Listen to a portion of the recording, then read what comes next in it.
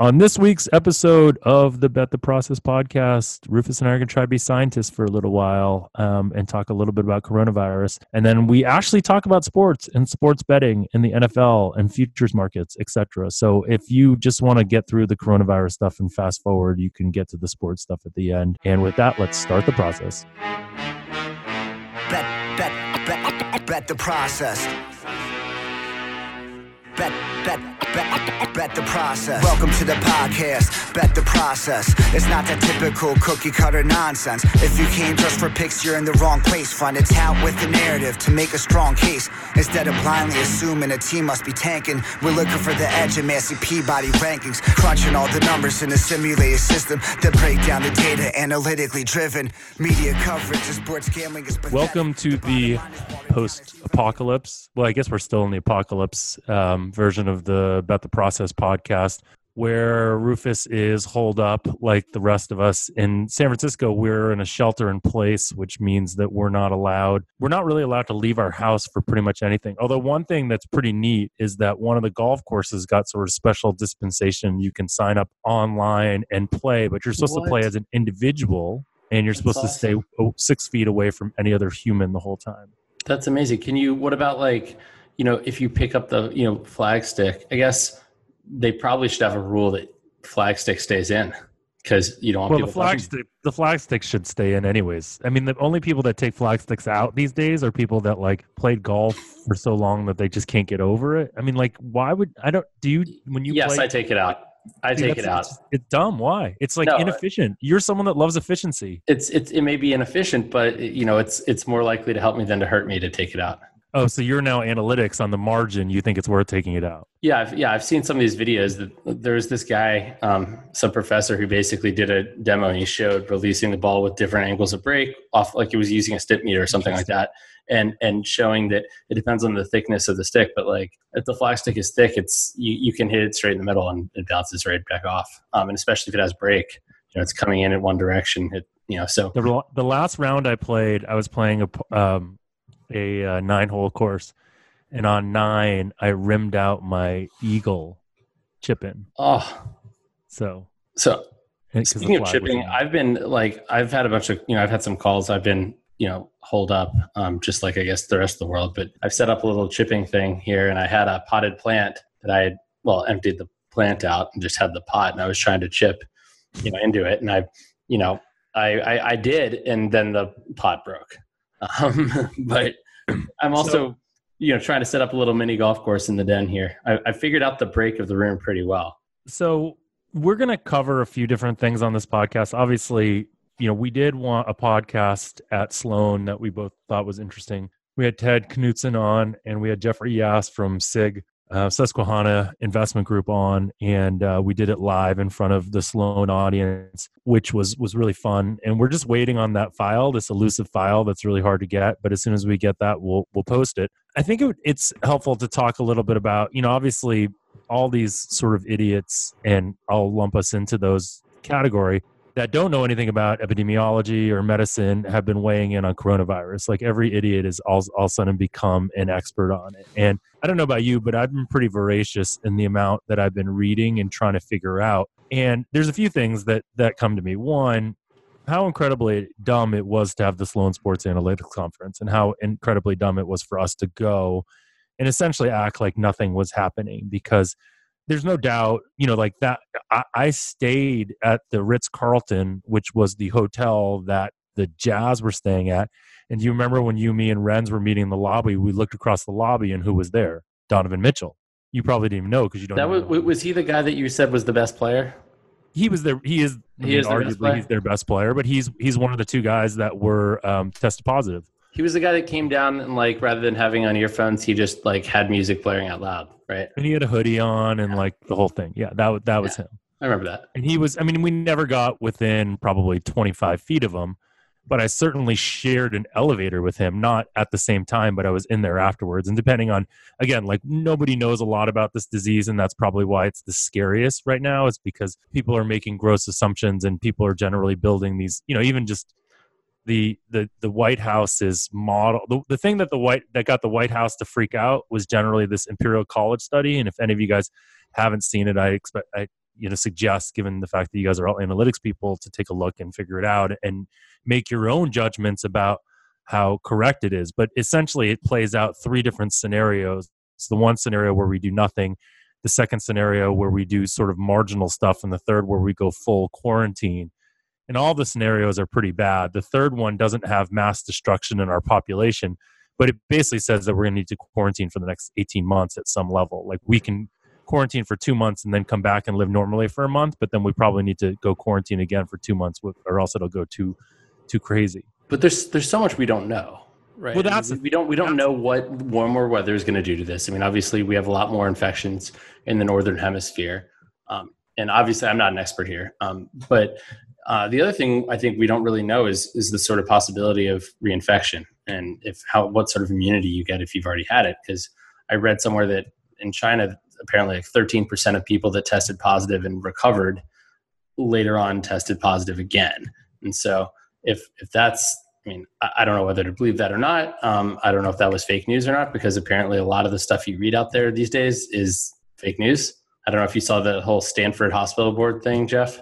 There was, it circulated to me. I mean, someone sent it to me and said, hey, look, this is from the Stanford Medical or Hospital Board. Someone, this is, and it had some information about things you can do to prevent the spread. And basically it looked, I think a lot of people thought it was legit, and it turns out it was fake. So I don't know. But I think there is a lot of unknowns, obviously. And all these, I mean, like, let's just start from the base, the bottom of this, right? Which is like, if you were going to, so the main issue that I've been reading about is what's the basis for the decisions that we're making as a society right now. And as I mentioned in San Francisco, we're completely sheltered in, right? Meaning, like, nobody's really going to work. Nobody's like socializing.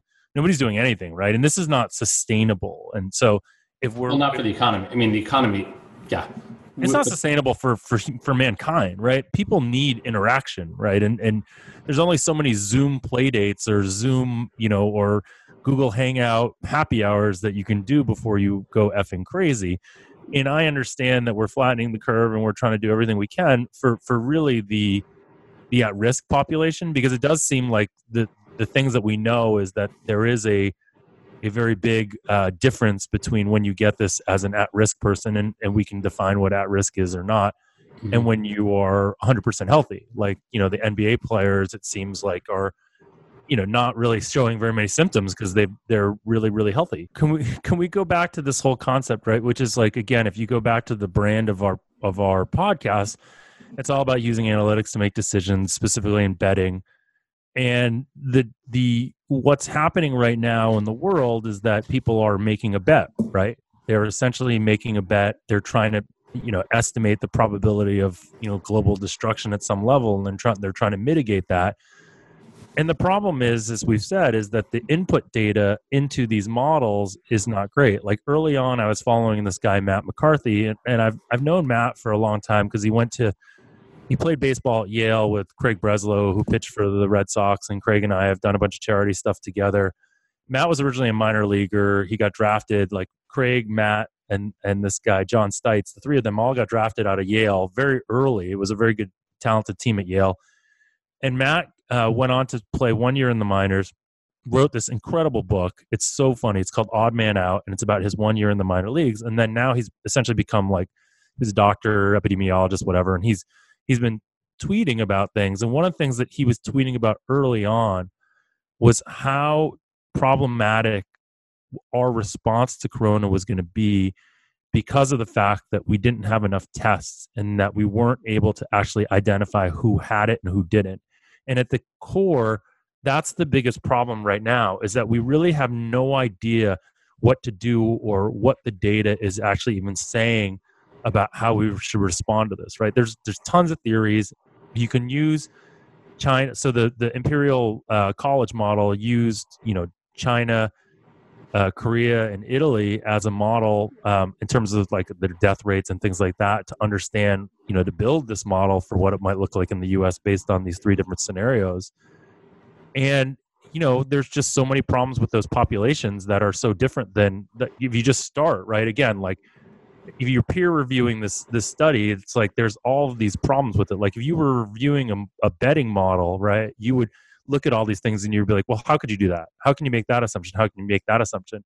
And at the core, we have like the classic survivor bias issue, right? Which is that the people that are, that we're finding out about are the ones that are probably the most at risk. So we don't know anything to like the asymptomatic nature of this or how many people are asymptomatic and test positive.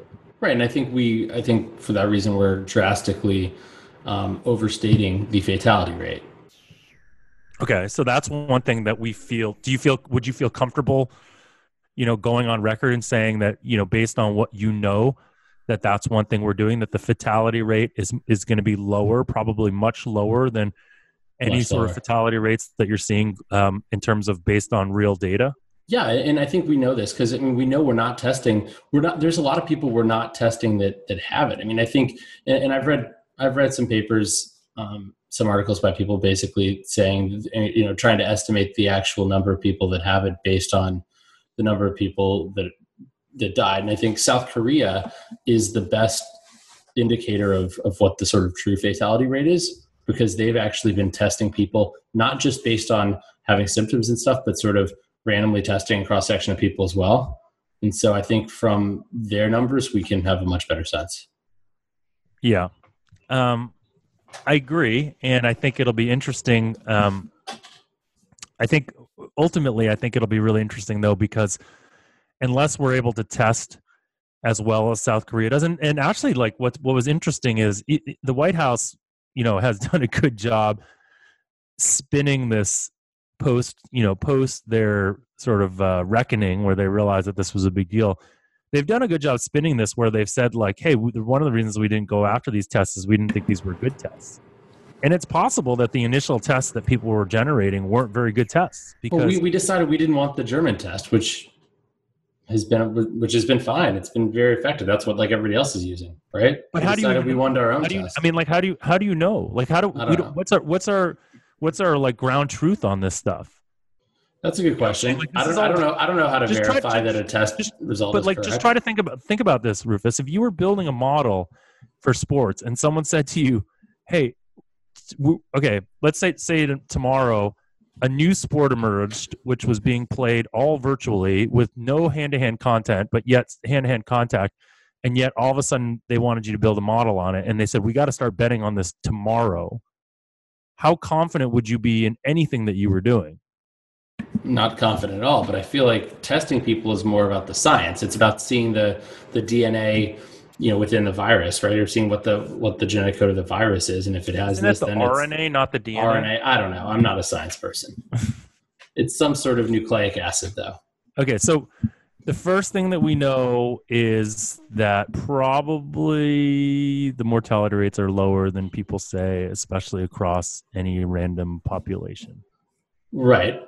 We feel comfortable. Yes. Is there anything else? Is there anything else that we feel comfortable saying right now about this? No, I mean, not Probably really. Probably not. Like, honestly, there's not a lot.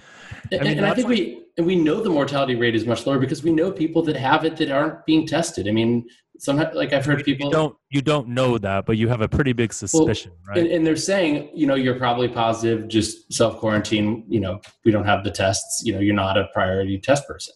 So we're not trying to, like, obviously the number of cases that are reported are going to be super, super low. And I think last week I made a Twitter poll and I asked, this was last Wednesday or Thursday. So before shit really hit the fan, asking, I think at the time the confirmed cases were like a little under like at 1,300 maybe. I said, how many actual people, if we were to test everybody in the United States right now, how many people actually this instant had it? And I set I think the fourth answer choice was 25,000 or more, and that got like 60-something% of the votes. And and I think, I didn't know people would think, and people were like, you need to scale this way higher, and that sort of says something. I mean that we know that it's, I don't know what the actual multiple of the number of positive tests is, but it's quite significant.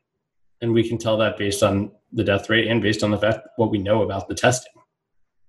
Yeah. So one thing is that the mortality rate is probably lower, and the actual amount of people that have this is much higher. So those are the only two things we know. Yeah, and I don't know if you saw the graph that showed the sort of the percentage. By the way, these graphs all suck because they're not being done by data viz people. So it's like you look at it, you're like that, because like the ones that you see with like the number of deaths per country in those curves, shouldn't those be done as a percent of population? Deaths per country is a percentage of population. The percentage, yeah, shouldn't not. You're talking about the percentage of positive.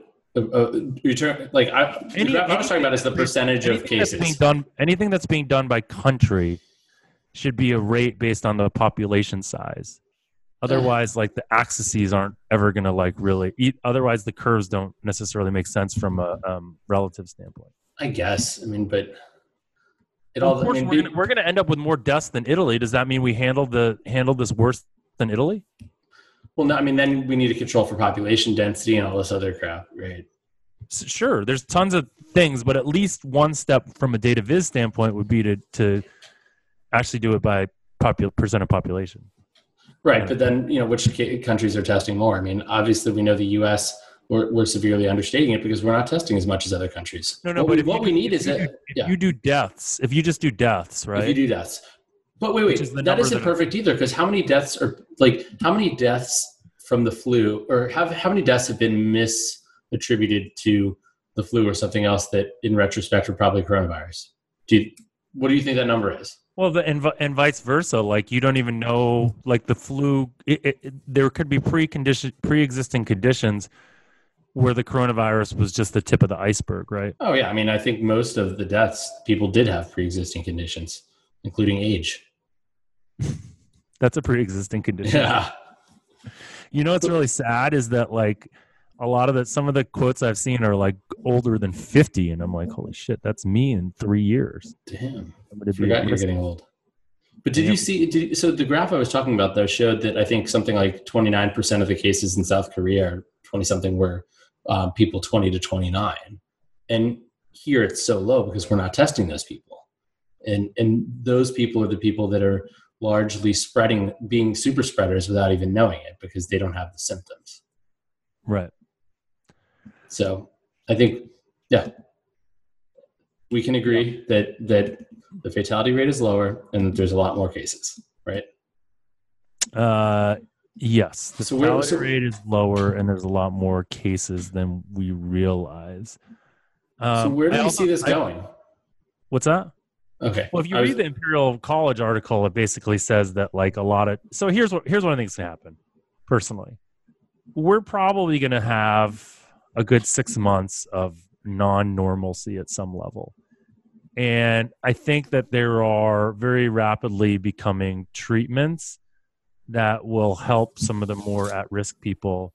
I think obviously a full vaccination is, a ways away, whether it's 18 months or whatnot.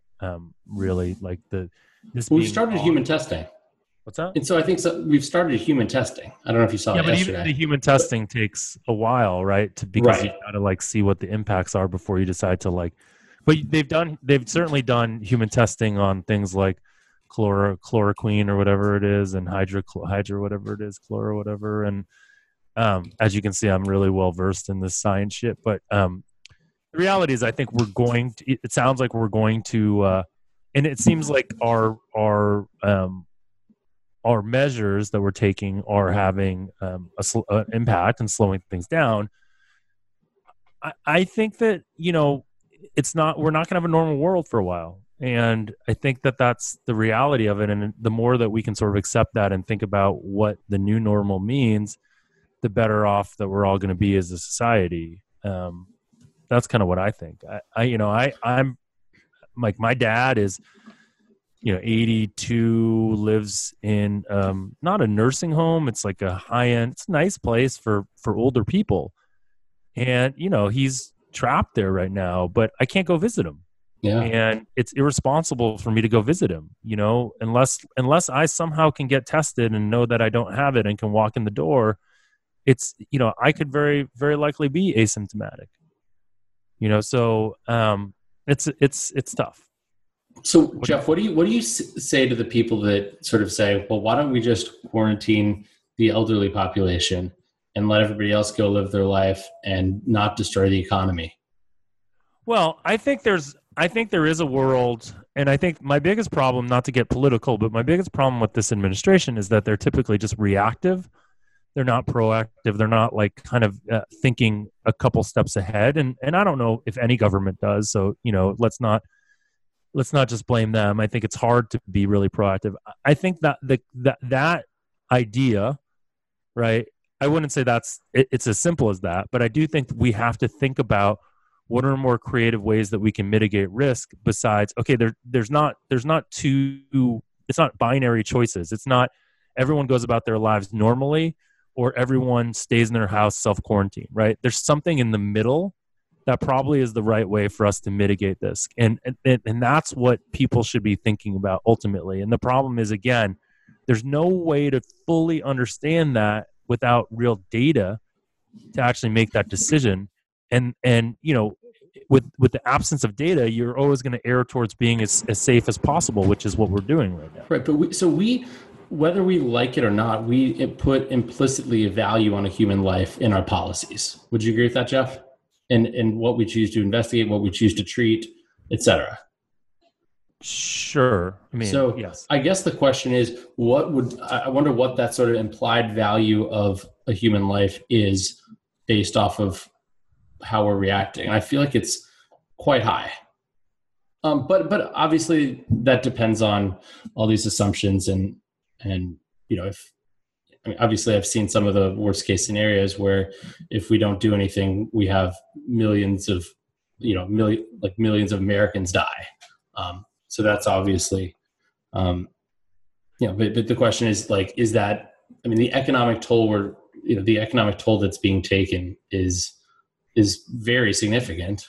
People, you and I are lucky that we are in situations where we're not living, paycheck to paycheck like a lot of people are, and we have savings. And I'm unemployed for a few months here because I can't bet on sports. So let's move on to that, just because we've probably done enough on Corona, and maybe we can talk a little bit about sports and maybe be a little bit of a release for people. Are we going to talk about Russian volleyball or no, or the hula hoop competition that Vegas Dave was betting on? Do you worry, I guess, about one? Assumedly you have savings, so you don't have to worry about betting on anything and losing your salary for a while. And this is actually kind of a slower time. My savings is, going down the toilet though. I felt, I don't trust myself in financial markets as much as I trust myself in sports betting. So but I did sell the sort of my stock holdings and index fund holdings that were not in my retirement account. That was like maybe the Tuesday, it was a Tuesday back in February before the market really started after the first bad day in the market. And now I'm sort of like, crap, I should have gone on my gut and actually liquidated my retirement stuff too and put that into cash. Yeah. I literally just put some money into a SEP IRA from this past year, and I never had a SEP IRA before. And so someone was like, you can actually choose what to buy. And so this was, I think I bought everything like yesterday or 2 days ago. I bought right before the last kind of little bump, and then today obviously went down again. But I was like, I'm just going to put it all on Amazon. Amazon seems like a very safe bet at this point. They're going to continue. They're like continue to hire people or whatever. Did you wait? So where's your? You don't have money in the market aside from the SEP IRA? Really. No, what about like general, from before, 401k or anything? What's that? General passive stuff like 401ks and things like that. Like nothing that I would actively manage. Right. Like my retirement stuff is in Betterment, and then I still have and so I didn't touch that, and I'm sort of like, maybe I should have. But, yeah. But it's, and I actually bought stock for the first time today. So I felt good about this because I'm like, I sold when the Dow was at like 28,000 something, and now I'm buying when it's at 19,000. It feels like if you're in a traffic jam and you pick a new lane, you go from the right lane to the left lane and you pass 7 cars, and then you get back into the right lane and consolidate your gains. So I feel good about that. You're one of those guys, huh? You're one of those guys. I'm not saying one of those guys, but I'm saying that those guys cause those guys cause all the accidents on highways when you're like zipping in and out. I'm gonna take the under on all. Let's play this out for you, Rufus. So you're gonna be fine for say 1 or 2 months, and I don't just mean financial, I mean just like twiddling your thumbs, blah, blah, blah, not looking. 1 month goes by, you've spent a lot of time watching The Big Lebowski, being holed up, learning some new skills. Yeah, I watched the entire Lord of the Rings trilogy. I had never seen it before. 2 months go by, you've started watching Succession, and you've watched True Detective and Ray Donovan. And then what happens in the third month, or when do you start getting a little bit antsy to start doing something and start figuring stuff out? I don't know. I just want to be freaking quarantined on a golf course. What's that? I just want to be quarantined on a golf course. I would love that. Yeah, so golf seems like it'll be one of the sports to come back relatively soon. Like I said, in my neighborhood, there's still a place that you can go play as an individual. I need to find one of those. What do you think's going to happen with sports? I mean, it seems like when sports first comes back, it's certainly not going to be to crowds, right? I mean, it's more likely that sports will come back without crowds first before with crowds. Do you think that's true? Yeah, I think it's true. And so would you right now, if you're a betting person, which you are, what would you say will be the first event, the first sport of the 4 major sports? Which sport will be played first? Well, that's that's a very good question. Has anyone talked about that on Twitter? Because that's I see all these people searching for content. That's like good content. I think baseball makes the most sense in terms of, because you have players, everybody except the catcher and umpire and hitter are spaced more than 6 feet apart anyway. But I mean, I think it may come down to political considerations in which league wants to be, I mean, I would think, like, okay, let's think about the owners. Let's think about the owners. We should include tennis and golf also. I mean, I think tennis and golf makes sense before any of these other sports, right? So maybe golf is the first one that comes back? Maybe we bet that. I mean, tennis is only 2 people, and tennis is 2 people, and you don't really, the only thing you touch is the ball. Yeah, I mean, tennis, obviously, well, between tennis and golf, it's hard to say which one is. I mean, tennis, you're very far apart. Like, how often do you think you actually are within 6 feet of each other in tennis? Not often, ever. Almost never, right? Never. That's actually like another great thing. But I don't think so.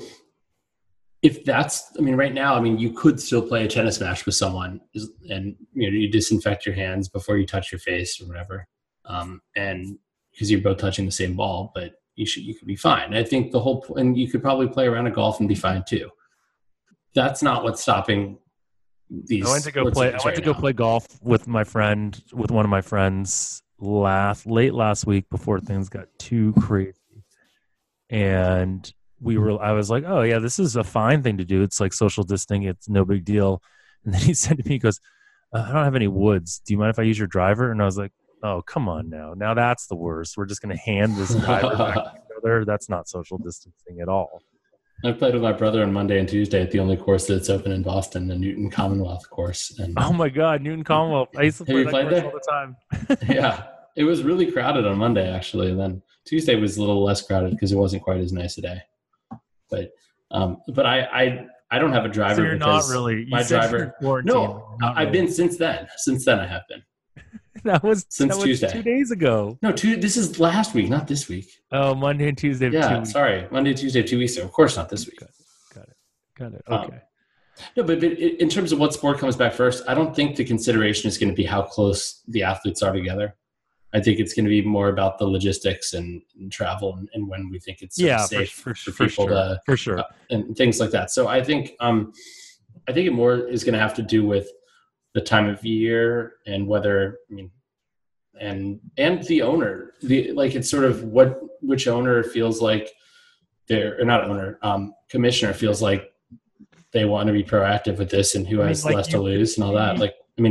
Adam Silver is right. He's proactive, but I think he's also. You could see him coming up because what we have to have. What's that? Here's what I'm going to say. I'm going to say of the sports that are not in action right now. So, I mean, we're not including the NFL right now because, or out of the sports that have had their seasons postponed, suspended, etc. Wait, hold on. I'm going to say the NBA is going to be either the first to come back or the last. Wait, what? I think NBA will be either first or last to come back. they're not a follower league. I think they're gonna. You know what I mean? I think they're gonna be the. You basically. Okay. I'm saying they're not going to be in the middle. They'll be a leader on one end. They'll either be a leader and saying we're going to be the first to come back, or not a lot of leagues that you've included in that delta. NHL, right? Major League Baseball, golf, tennis. Baseball hasn't necessarily had their season. Yeah. Okay. Yeah. Maybe it's suspended. Like I'm saying, sports that are in season. I'm just saying sports that are in season. So I'm not including football. Here's a world that I could see happening. I could definitely, let's say the next 2 months. And summer happens. All of a sudden, we're like, okay, curves flatten. We got a handle on this.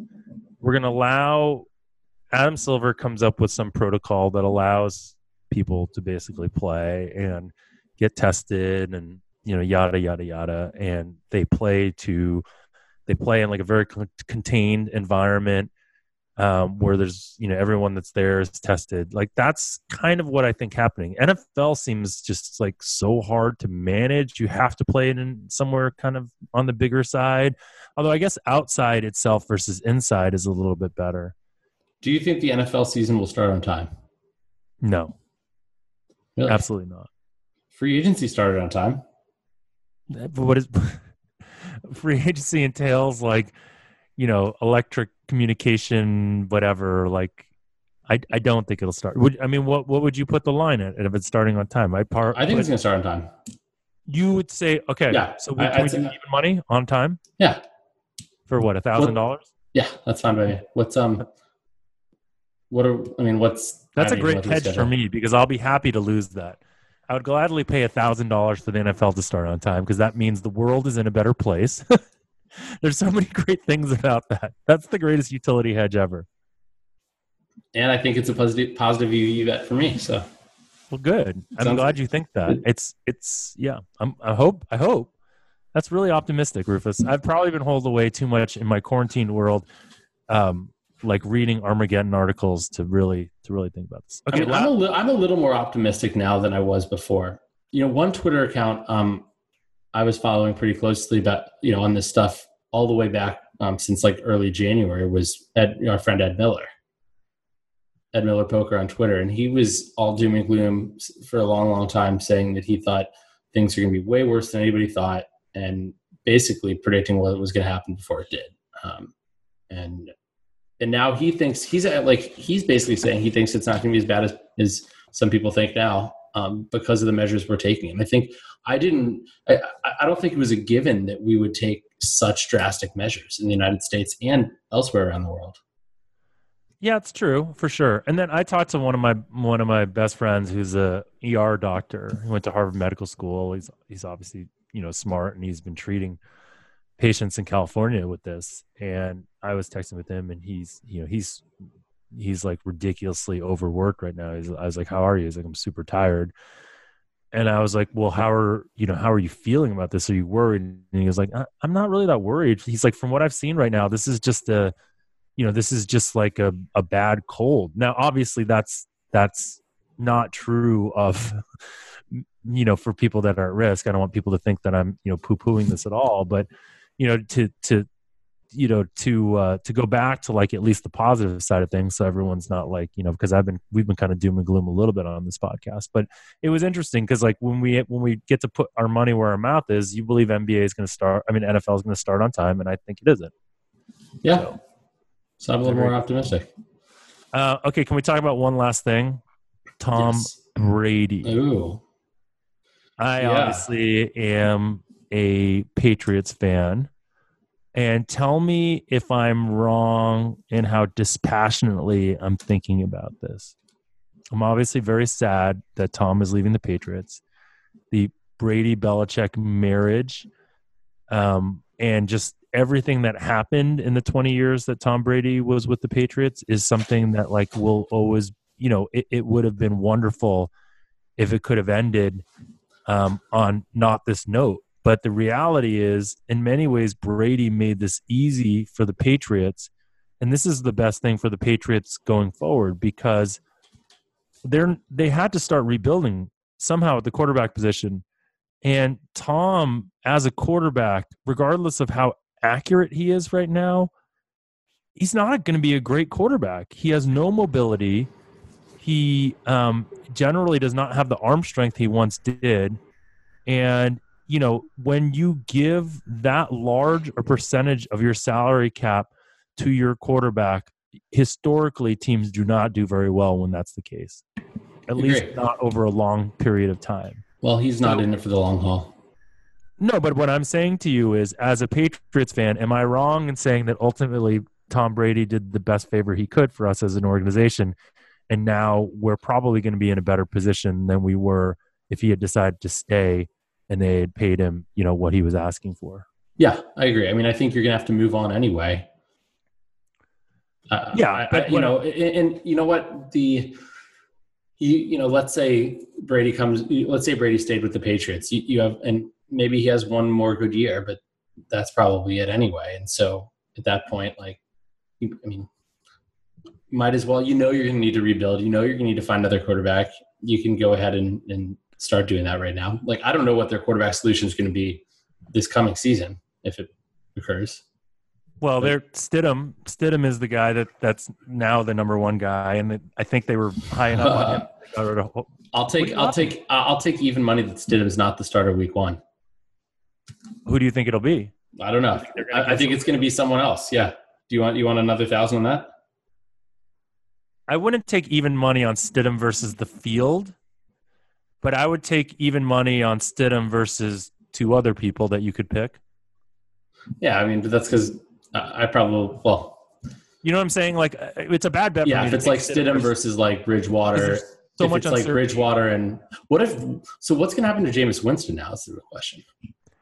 Well, he's going to get signed by someone. He's got a lot of talent. Someone's going to want to take him. I think he's considered. I mean, so I don't know if you saw a good friend of mine, Ed Teach, you know, the Twitter handle EdTeach23. He's the guy that had all the Lamar Jackson features last year, and he posted a few days ago tickets on the that he placed at both, I guess, at the Borgata on Tampa Bay to win the NFC at 35-1, 8,000 to win 280,000, and then to win the NFC South at 8-1, 10,000 to win 80,000, as well as tickets on Tom Brady to be a Buccaneer week 1 at 45-1 for $1,000 from DraftKings. And so he's and I asked him, I said, do you really think that, I mean, obviously his tickets have a lot of equity right now. At least I guess he could cash out on prop swap if he wanted to, but I know we know they're not two-way markets, but obviously the odds have changed drastically on Tampa Bay. And so the question is that justified? And do you think that the Bucs, A, are going to be better with Brady than they would be with Winston, and B, do they have more upside with Brady than with Winston? Wow. I think they will be better. I don't know if they have more upside. Does that make sense? Yeah. So, I mean, I think that you could say, okay, there's more upside because it's an unknown. Anytime there's a major change, things can go really well or really poorly. I mean, I think Brady, obviously, at this point, doesn't have a ton of, we know he doesn't have a ton left in the tank, or we think. But maybe these other things, I mean, I think there's a lot that's unknown in terms of, hey, how much was Belichick? How much was Brady? How much of that offense is him getting the team in the right play, him making the proper reads, et cetera, et cetera. But also, I mean, you look at the weapons that Tampa Bay has on offense, the wide receiver position. That's what everyone's looking at. Like, so our friend Matthew Berry did this whole triumphant, victory lap where we showed everyone some article he wrote after the combine about how he didn't think that he was going to come back to New England, and he thought like, oh, he was going to go to Tampa Bay was a good chance. And he's like tweeted out this whole thing, and it's kind of made me nauseated. It reminded me of the panel that we did in Boston, where he talked about, how, he like, there's no response. I mean, essentially it's like Matthew Berry is just a tout happening to do fantasy sports rather than, and he's a good friend of mine, so I can say that. But like the reality is, people are looking at this from a fantasy standpoint because that's all they can, and they're saying like, okay, he's got these great weapons and blah blah blah blah, and have this great fantasy season. Right, he has these weapons, but they threw the ball downfield a ton with Winston. Winston made throws that like other quarterbacks won't make. Right, to take risks, exactly, to do that. And is Brady? He's probably going to, because the book on him right now is that he doesn't do that, so he's going to try to overcompensate to do that. But Brady. Again, like, it'll be very, very interesting to see what happens next year. Okay, so how about this? Are you bearish on Brady's performance or bullish? I'd say overall, I'm probably bearish. I'm bearish relative to the market adjustment we've seen in the Bucs. Okay, so who are I don't know. Like, I don't know what's the regular season win total for the Bucs. I think it was 8.5 before. It was 8.5 a few days ago. Sports betting, because this is a sports betting podcast. Let's look at the futures in the NFC. All right, I'm bringing up. What's the Texans win total going to be this year? Well, that's not even talking about that. God. I mean, that is just that's a whole nother level. I'm just trying to understand how someone like Bill O'Brien could be allowed to make that decision.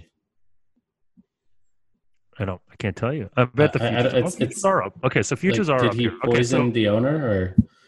I mean, hold on. Let's look at this. So, I got the Chris futures up in the NFL, and we're gonna start. We'll start with all the teams in the NFC, right? So here's the real question though. Like, are there? I'm not sure that's the market I'd use for futures. What are the limits there? For Chris? Yeah, I'm looking. I mean, I pulled up DraftKings here too. You can win $5K on these. Okay, so you can win $5K on something that you're betting at 100 to 1. No, I mean, yeah, or on sure, yeah. So okay, let's look at this. I just want the win total. Are these win totals or futures? Because I have DraftKings says win totals. No, but okay. So the Niners are plus 865. Okay, the Saints are plus 1250. All right, those are the two top teams in the NFC, and I would definitely take them in front of Tampa Bay, wouldn't you? Yes. Okay. So then the Seahawks and Tampa Bay are both plus 1850. Would you take the Seahawks over Tampa or Tampa over the Seahawks? Oh, that's a tough question. I mean, because Pete Carroll's such a dingus. There's that hope that one day he figures this out, right? Yeah, but you have a track record of. You have such a track record of the way he manages games and offense. And Brian Schottenheimer still there. And then the next three teams are roughly even, and that's the Eagles, the Packers, and the Cowboys. And what are those at? Those are all plus 2250, plus 2250, plus 2150. Eagles, Packers, Cowboys? Yeah. I'd probably say they're all more likely than they're probably all a little bit better than the Bucs, but I haven't seen what the Bucs have done in terms of their offseason. Well, I mean, the theory is that the Bucs defense last year was vastly improved and improved all throughout the year. The Jameis threw 30 interceptions last year. Tom Brady's thrown 7 pick sixes, 29 or 20, whatever in the last 4 years. Yeah. Okay, so let's. So basically, I think we agree we are bearish on the Brady move for Tampa Bay relative to the market. Right. And I'll tell you, I don't know I haven't run any football numbers since the season was over. So I can't really, this is like a layman's perspective, but I do think overall, and you see this almost every offseason, these big moves tend to draw overreactions in the market. I mean, look what happened with the Browns last year. You had the Eagles back in like 8 years ago when they signed like all the good players in the free agent market. I think we tend to overreact to these things. Yes, markets tend towards overreaction. Oh, no, wait, that's not the expression. Okay, so then the other thing I have for you, Rufy, is the other team that is impacted by Tom Brady, and that's the Patriots. And again, so their win total is still at 9.5 on DraftKings. What is it at Chris? I don't 9.5 juice to the over. Oh, how about this? So I haven't looked at the schedules yet, but I mean, who wins more games, the Patriots or the Bucs? Ooh. Because right now it looks like the Bucs are lined at 9. The Patriots are lined at 9.5, a little to the over at DraftKings. And again, I don't know what the limit is there. I'm not in New Jersey. I don't know what. I don't know if that's a market number or not. So, well, here's the thing. I think that the Patriots will be fine next year. Everyone forgets that, Bill Belichick went 10-6 with Matt Castle, and that isn't even like being able to prep Matt Castle as the starter, that was a surprise situation. And everyone thought, oh, okay, maybe Matt Castle's not that bad. And it turns out he wasn't particularly good. So I have a feeling that the Patriots will be just fine. And they didn't lose with Jacoby Brissett either. What's that?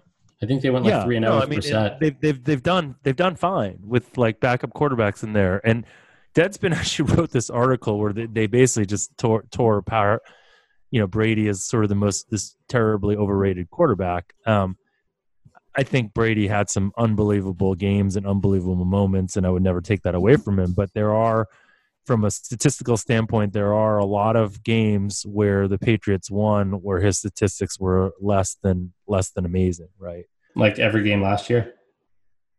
Every game last year, the Super Bowl against the Rams, the first Super Bowl against the Rams, like you just go on and on. I mean, there's only been a few seasons where he's had one, like these unbelievable statistical seasons. Obviously he's won and you can't, and there's no better quarterback, I would say, historically, in those game-winning situations. So it's hard to, again, like this is like I see what you're doing. You're a Patriots fan, so you're trying to minimize Brady in every way possible right now. It's totally sour grapes, and it's ridiculous. But the reality is, I have long since, and I got into an argument. Do you remember Alec? Do you know who Alex Shiner is? I know him very well.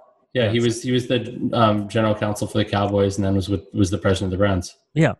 So Alec and I once had this whole conversation, and this is Brady in his heyday, and I just talked about how as a fan, I would love to have a quarterback, and like Jimmy G's at that time was young and mobile. I'd love to have a quarterback that can move. I think that's the future at that time. I was like, I think that's the future of the NFL, is being able to have anytime. This is when Tyrod Taylor, or even Troy Smith, I think had a couple of reasonable games, and like the Patriots would be like about to sack this guy, and they would turn, if you can turn a 3rd and 10 where you're about to get sacked into all of a sudden a first down because you scramble for the first down, that's got to be worth a lot from a leverage standpoint. And his point to me was like, listen, all that matters is a quarterback's accurate. And if you have Brady's accuracy, that's much better than any athleticism. So we'll see which direction the Patriots go. I've heard that they were like inquiring about Taysom Hill, which would be, to me, amazing. I would love for them to get Taysom Hill, personally. I think just because you think Belichick would do a lot creatively.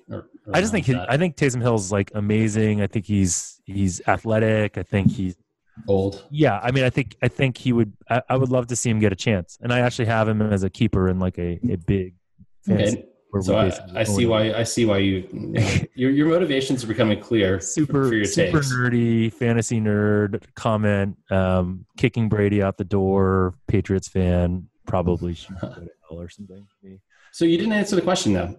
If you had a matchup of Patriots win total against Buccaneers win total, what do you take? Even money. I mean, I'd have to look at the schedules, but without sight unseen. Sight unseen, I would take the Patriots. Okay. And that's just betting on priors at some level, right? And also just knowing that they're still, regardless of whether the Bills are better, they're still getting games against the Jets and the Dolphins, even though the Dolphins were much better, obviously. But yeah, no, I would take. Who would you take? So you're betting on Belichick. Essentially, you're betting on Belichick against Brady.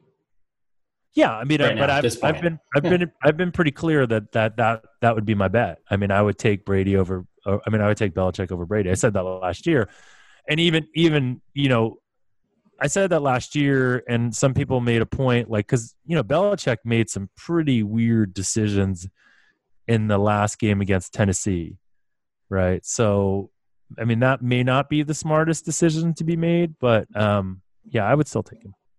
Okay. How about you? I was hoping you wouldn't ask. I probably would take the Patriots too, just given what I think about markets overreacting.